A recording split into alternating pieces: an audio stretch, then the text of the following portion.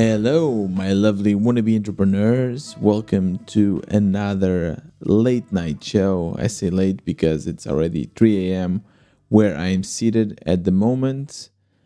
I'm a night owl. You already know this. You know me better than I know myself. Very emotional. No, but I mean, we've been talking for already, what, 2 years?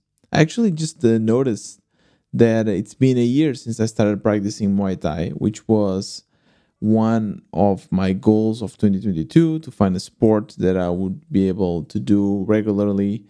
And I did. I did find one, Muay Thai, and I feel that I'm better at it. Not by a long mile, but I feel more flexible. My kicks are better, my sparring is better. And of course, it's always a great way for me to exercise because if there's something that I've noticed is that being an indie hacker can be quite lonely. And even though I have a co founder now, which definitely helps, it's still a very kind of lonely endeavor, right? So I used to work in a bigger company with my colleagues that I got to see every day, and now I'm basically see nothing. I'm at my home, and yeah, it's I've been doing this for, or rather working from home for what, since before COVID, really, or since COVID. So it's been already, I don't even know, 3 years or 3.5 years or 4 years. I don't even know. So yeah, it gets a bit crazy. And recently, one thing that I've done that actually helped a lot is to institute the office day. Basically, one day per week where I go work from a co working space. And you might think that this would be easy to implement because we are making money now and I have a co founder, but not really because my co founder is a kind of guy that never wants to leave his place. So it took me a lot of convincing to get him to join into this office day. But yeah, I think for me it feels good. I want to get more indie makers and create a little bit of a team, where we could just go and work from this place. And we found a really cool co-working space, very indie. There's actually a pool, which is crazy. Hopefully tomorrow we'll get to test it. But yeah, it's really nice. It's open 24/7, which is really unique. Most co-working spaces are not. So Joe and I, again, night owls, both of us, we just like to work until like 10 and then go and find some good restaurant where we can just go and eat. So yeah, and we tend to be quite productive actually. We tend to be quite productive. Last week, I don't know. It's weird because actually, let me know what you think about. Is remote work more or less productive? I think it really depends on the type of work you're doing and for how long you are doing it.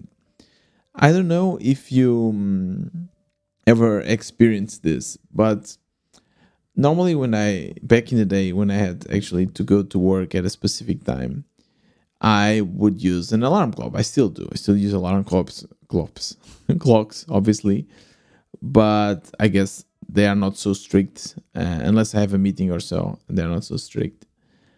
But back in the day when they were strict, I don't know, I just it was really hard for me to wake up. I would just hit the snooze button and I found this alarm clock where I could record a message to myself in the future. So if I had an important meeting or if I just wanted to maybe arrive a bit earlier to the office, I would just record myself saying, "Hey Tiago, wake up. You want to do this, so just don't let your sleepy personality to just drag you down."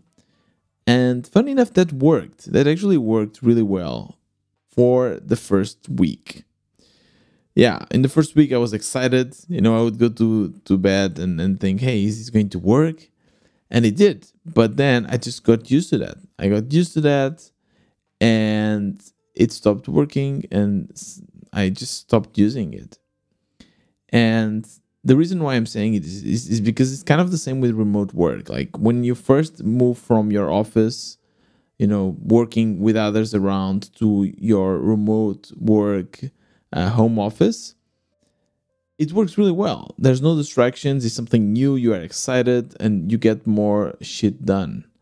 However, after 2 years of doing this, you will find your distractions. Yeah. You'll find your YouTubes, your Twitters, your emails, whatever you have on your desk.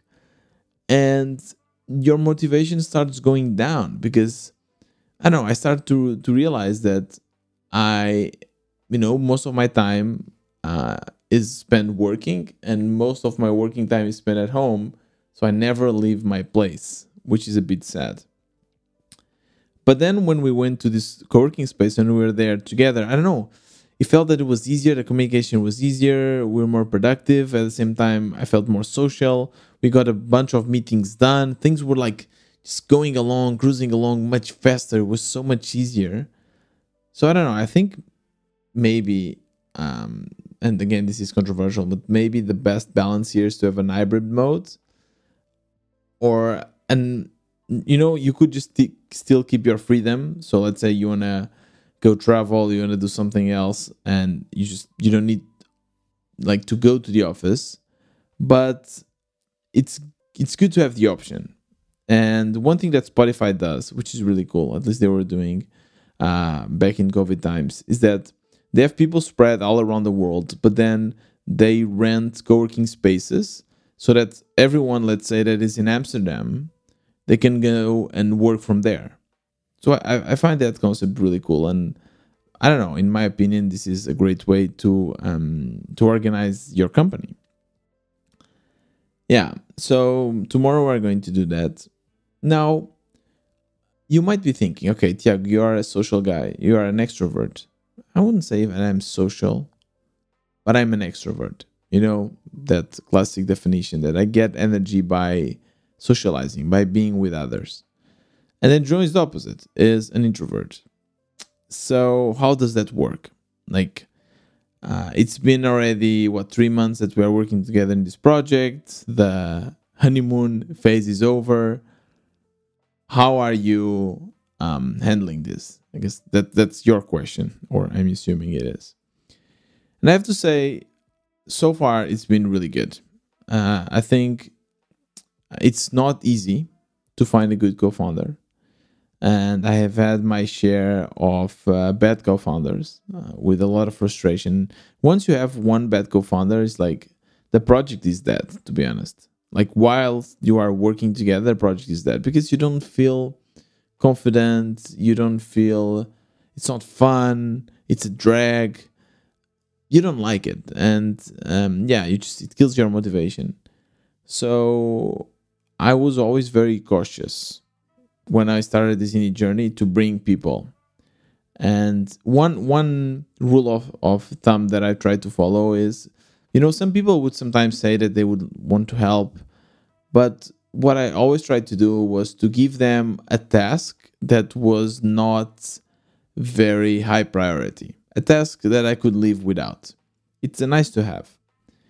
So that way they will never kill my productivity, my motivation, and if they do something cool, great, and I get to evaluate them that way.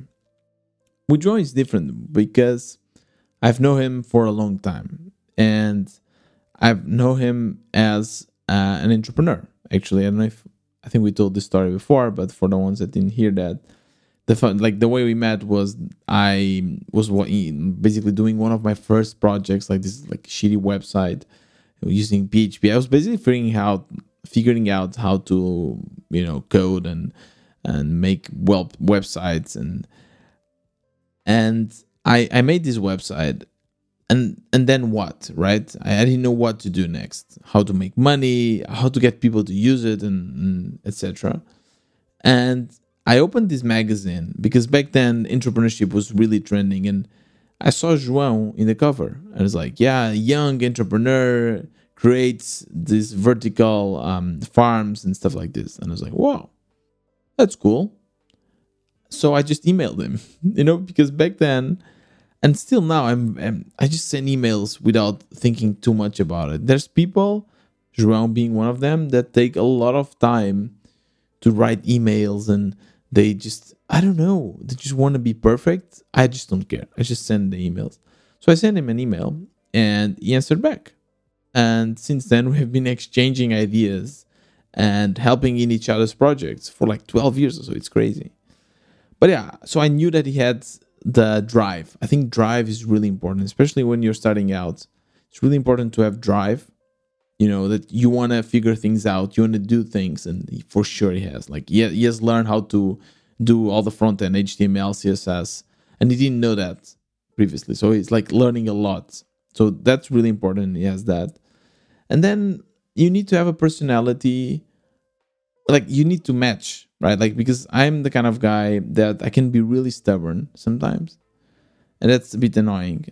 For the things that I care about, there are certain things, like a lot of things I don't care. But for the things that I really care about, I have a particular way of doing things. And I can be really stubborn. I think that's also a quality for me, because without that, I don't think I would be here in this position, being indie maker. But at the same time, can be annoying for people around me. So, yeah, he's able to deal with that really well. He's very chilled. He doesn't care too much. He allows me sometimes to take the shots, which is something that is really important for me. So, yeah, I think we have a really great relationship. Of course, that's, it's still, we're always talking with each other and we are very close. And, at some point there, of course, there's times where we get into each other's nerves, for sure. There's a day where, I don't know, for instance, now it's like super hot, right? It's super warm outside, and that just affects your mood. And then we have no boundaries, right? So we just, we get upset with each other. We are a little bit more strict and things that are definitely unfair, but we do that because, every day we're working with each other. We also have some disagreements sometimes into things that we want to do. It doesn't happen too much and we're able to solve it, but I don't know. For instance, he does not believe too much in this idea of business partners that I'm trying to pursue, right? Where we give 40% commission to people that want to be kind of market representatives of PodSqueeze. So he doesn't believe in that. And so, yeah, sometimes that can be a bit annoying. And it's the same for me, right? There are certain ideas that he has that I don't really like or support. And yeah, that can be frustrating. So yeah, there's a need for compromise, like everywhere, like in any relationship, right? You need to compromise. So that's basically it. We try to compromise, and I think it's important to try to put ourselves in each other's shoes, because I don't know, I'll give you an example. So we recently figured out something that is a bit troubling, which is our churn rate is actually quite high. So after researching a little bit on Google, the churn rate for SaaS should be around 5% per month or so. But ours is in the 20s. Yeah. So that's very high. 20% of our users drop every month. And we kind of ignored that for a while because I assumed that Stripe was not doing the calculations right. But then, yeah, I took some time to really dig into that, and I realized, yes, our churn is quite high. Turns out that after asking around, a lot of AI products have very high churn, which is interesting. I guess because of this whole trend and everyone wants to experiment with AI, they think AI will change their lives. And then they realize actually it's not changing their lives. And they end up dropping. But yeah, so I don't know. So we were like figuring that out, and that got us a bit annoyed and worried, because we think that if we stop for some reason to have new users coming in, our product will die quite fast. And at the same time, a few people were like complaining, there are these days, I don't know why, but there are specific days where people just use the support chat more than other days. Like most of the days, like today, there was almost no messages, but some days, like 3 or 4 people come and complain there's something that doesn't work, that affects your mood. And then I was also working some other task, a task that really required focus, coding task. And then suddenly João gets, a little bit anxious, and he starts seeing all these messages of people complaining. He's thinking about the churn. He's like Tiago, we need to fix this. We need to fix the product. This is really important. And I was like, hey, I'm working this task. It's like, no, this is really important. It's like sending me voice messages, and I can really see that he's upset. And then I get upset as well, because I think, like, come on, like, we should not stress for these small things, because I'm now focused, and this is nothing super prior, like, important. And yeah, I got a bit upset as well. Not upset, but I got a bit annoyed. And then I tried to make this exercise of like, okay, let me put myself in his shoes, because you need to trust that I trust him, and I know that he wants our product to succeed, and he knows that the same from me, right? So I don't think he would sabotage the product on purpose. There's probably a reason why he's anxious about this. And yeah, I start to think about it, and I try to put myself in his shoes, and I think, okay, he's not a developer. He never worked in a product like this, a tech product. So he's a freelancer, a designer, but he never worked in the tech product. Like, for me, I know this. I know that when I worked in the startups, in the tech, like, there's always bugs. And if you're a developer, you probably understand this. There's always this trade-off, this running discussion where developers don't want just to fix bugs, and PMs want you to fix bugs, and like, where is the trade-off between building something new and basically fixing bugs? Yeah, but he's not aware of that, and it just gets him anxious because he cannot code himself. He was even like thinking, maybe I should learn for sure, but yeah, so he just wonders that it's something to do with our product. Our product is just not good enough. And he also made a very valid question, which is like, hey, we built this in 2 weeks. Why is it taking so long now to build small features? Which I answered that for every new feature that you bring, you need to maintain it, right? So you bring something that works in, let's say, 60% of the cases, but then 40% it doesn't work. And you improve it so that it works in 80% of the cases, but there's always people complaining. So yeah, when I tried this exercise of putting myself in his shoes and understand, like, it was so much easier as well to communicate with him. So we just said, hey, I explained as well that this is normal, that this happened in multiple companies before when I was working there, that, bugs were normal, and we needed to come up with a system to prioritize things. Like, I don't want to say Scrum because we're just two, but like something like that. So we have our Trello, and on this Monday, we're just trying to prioritize everything we wanted to do and all the tasks, so we know what we should focus on. And we try to agree upon on the things that are really prior, right? So only if the website is down or something like that, we would actually stop whatever we're doing to fix that. Yeah, so that's the kind of things that happen. I think in general, very, very positive, super bright guy. And I think we have a great team. We're just two of us, but we have a great team. And I'm sure that if we expand the team, I need to find more people like him, But yeah, I just want to be honest here. And there's, of course, low points as well. But I think that's normal, right? And I think it's important to talk about it. I think it's important to put ourselves in each other's shoes. And to solve the churn problem, we came up with the solution of basically asking our users what was going on, obviously. And we also now have a form where before you cancel, you need to just like give a reason why you're canceling it. So yeah, hopefully with that data, we'll be able to like further analyze. And I think it's been a mix of a lot of things. Two people said that they found basically Buzzsprout, which is a big company that also hosts podcasts, also offers now like the possibility of creating timestamps and this kind of stuff. And they just decided to use that instead of us, which is a bit worrying, right? Some people had some problems. Some people they liked the product, but they stopped their podcast, so they had to stop. So there's multiple reasons. There was nothing completely, I feel that there was nothing connected to the product itself. Yeah, a few complaints, but nothing too much. I think it's just a lot of different reasons. But now we have the information. And yeah, how do we feel about that? Right? How do we feel about having high churn and knowing that people are going to the competition? I have to be honest with you. It's a mixed feeling. Like, it's been 2 years since I started doing this. 2 years. So I'm feeling a little bit numb to all this uncertainty. For me, this is my lifestyle. This is my life. This uncertainty is part of my life, and it doesn't affect me too much. So if for some reason the product dies tomorrow, which won't happen, but if it just starts dying, I'll just start something else or do some freelancing or work for someone. I don't know. I'm okay with that. I'm really okay with that. Of course, that at the same time, I don't want to make bad decisions and I want to keep this growing. And I was asking as well to a bunch of people, like, what should we do? Like, what should be the next steps? And I talked a bit about that in the past episode. Like, can we keep on bootstrapping?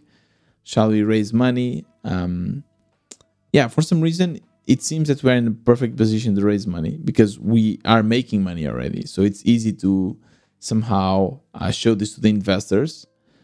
But yeah, in the other hand, like, I don't want to do it. I don't know if you understand this, but I like to live life in my own terms. That's also one of the reasons why I'm indie maker. So if I bring other people along, I guess this pressure will just increase, and I don't want to have pressure. I want to have fun. Yeah, so we are thinking about this because in the same time, again, we have these competitors growing and we have platform risk and we have all of this. And I can only think about what happened with Twitter, right? I interviewed Luca about it, and you saw how sad he was about basically losing his project. And recently there was a really good newsletter from Tony Dean. Tony Dean, I interviewed him in the podcast. You should definitely listen to that interview, by the way. I've learned a lot with him. But yeah, he built Blackmagic, which is a tool for Twitter, and it was making already 16K MRR, which is really good. Like in about 2 years, he reached that, and or even less. And he actually got an offer before this whole Twitter scandal thingy for, I think, $500,000, which he turned down, which is crazy. I mean, $500,000 is really, really good. But yeah, at the same time, he wanted to continue, but then there was this huge platform risk, which was exploited to his maximum. Like, I mean, this is really worst case scenario, where basically Twitter gets acquired by Elon Musk and he's like crazy, completely crazy, and destroys Twitter and comes up with this crazy price where companies would need to pay $40,000 a month to use their API. And then he was very stressed. He didn't know what to do. There were a bunch of options, but one of I guess the most logic one would be to sell it.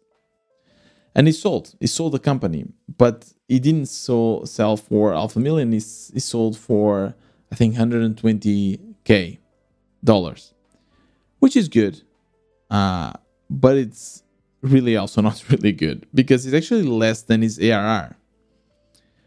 When you sell a company, normally you think about 5 times your ARR, so annually, recurring revenue, or 10 times even. But for less, that makes no sense. It's a shitty deal, I think, in my opinion, because you end up selling, and the companies, the investors will get their money back in at least a year, right?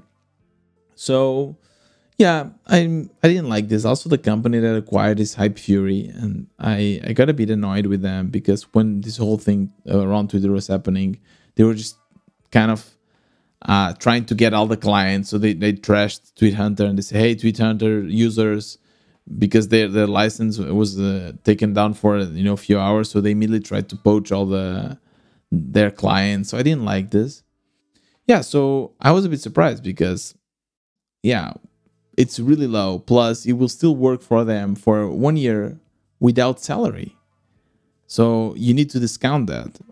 In the end, he was saying that with the project in total, so including all the money he was able to take from the project plus the sale, he was able to make around $330,000, which is amazing. I mean, it's really good. It's life. I don't know. Here in Europe or in Lisbon, at least, you can buy a flat from that money, which is really good. I guess he's living in Vietnam. Probably things are cheaper, so it's really good money. So it's definitely considered a success. I'm not saying it's not, but at the same time, it feels that it ran short. Now, do you think this was a good decision? I would love to hear your thoughts. Like, do you think it was good for him to just sell, and because he has other projects, or do you think he should have like taken another route, maybe negotiate a better deal? Or one thing that FeedHive did was to give the possibility for users to use their own API key. Of course, that would mean a cut in their MRR, but I don't know. Would that be better? Yeah, I would love to get your thoughts on that. Just send me a DM on WB Tiago. But yeah, it's a beautiful world. This indie world, this indie community. The more I am part of it, the more I'm excited about it. I feel that this is a much better way to conduct business. Not so much connected with like the this capitalism. Like when we see what happened with Twitter, it's pure capitalism, and I hate this. That one person can just acquire a whole platform because he can, and he just damages everything and ruins a bunch of business because he can, because he has the money. Yeah, I don't think this should be legal. This is really unfair. So at the same time, this kind of money, this kind of thought comes as a consequence of this capitalist society where we just live around money, and people that have money can do whatever they want. And it's okay to do certain things for money. When you are indie hacker, it's different. You think more about your users. You think more about you making your money, but without, owing money to others. It's more pure. And I'm not saying that this works for every product. Of course, there's products that require investment. But at the same time, there's a lot that don't. And one idea that I'm kind of bouncing around is to create an indie hacker conference. I think it would be super cool. The idea would be to indie hackers to meet each other, have a couple of people come and give talks about their experiences and great tools. And I think Lisbon is a great place to do that. So I might do that. What do you think? Would you join? I would love to hear your thoughts on that. I think it would be cool. At the same time, I feel that I don't have any capacity to focus on other projects. I feel bad because the community, I'm still of course participating on it, and I work on it for a bit, but there's a lot of things that I should do more that I'm not doing. So like most of my focus is on Pod Squeeze, which is okay, but makes me wonder what will come in the future. Will I start other projects? Will I just focus on Pod Squeeze? I don't know. Something for me to think about. And yeah, that's it for today's episode. I hope you enjoyed it. If you did, make sure to share with all of your indie maker friends. There's a lot of interviews as well. Interviews with people that I've learned a lot from. So make sure to go and check it out at WB or wannabe-entrepreneur.com/episodes. If you want to join the community, it's a community for indie makers. You can meet people, you can exchange ideas, and you can support this podcast while doing that. It costs $10 per month, and the links will be in the show notes. This was another Wannabe Entrepreneur. See you next time.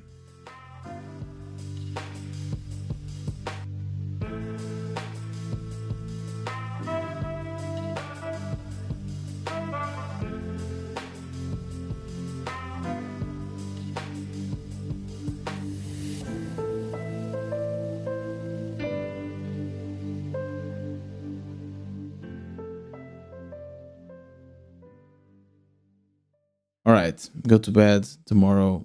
Co-working space. Office day, baby.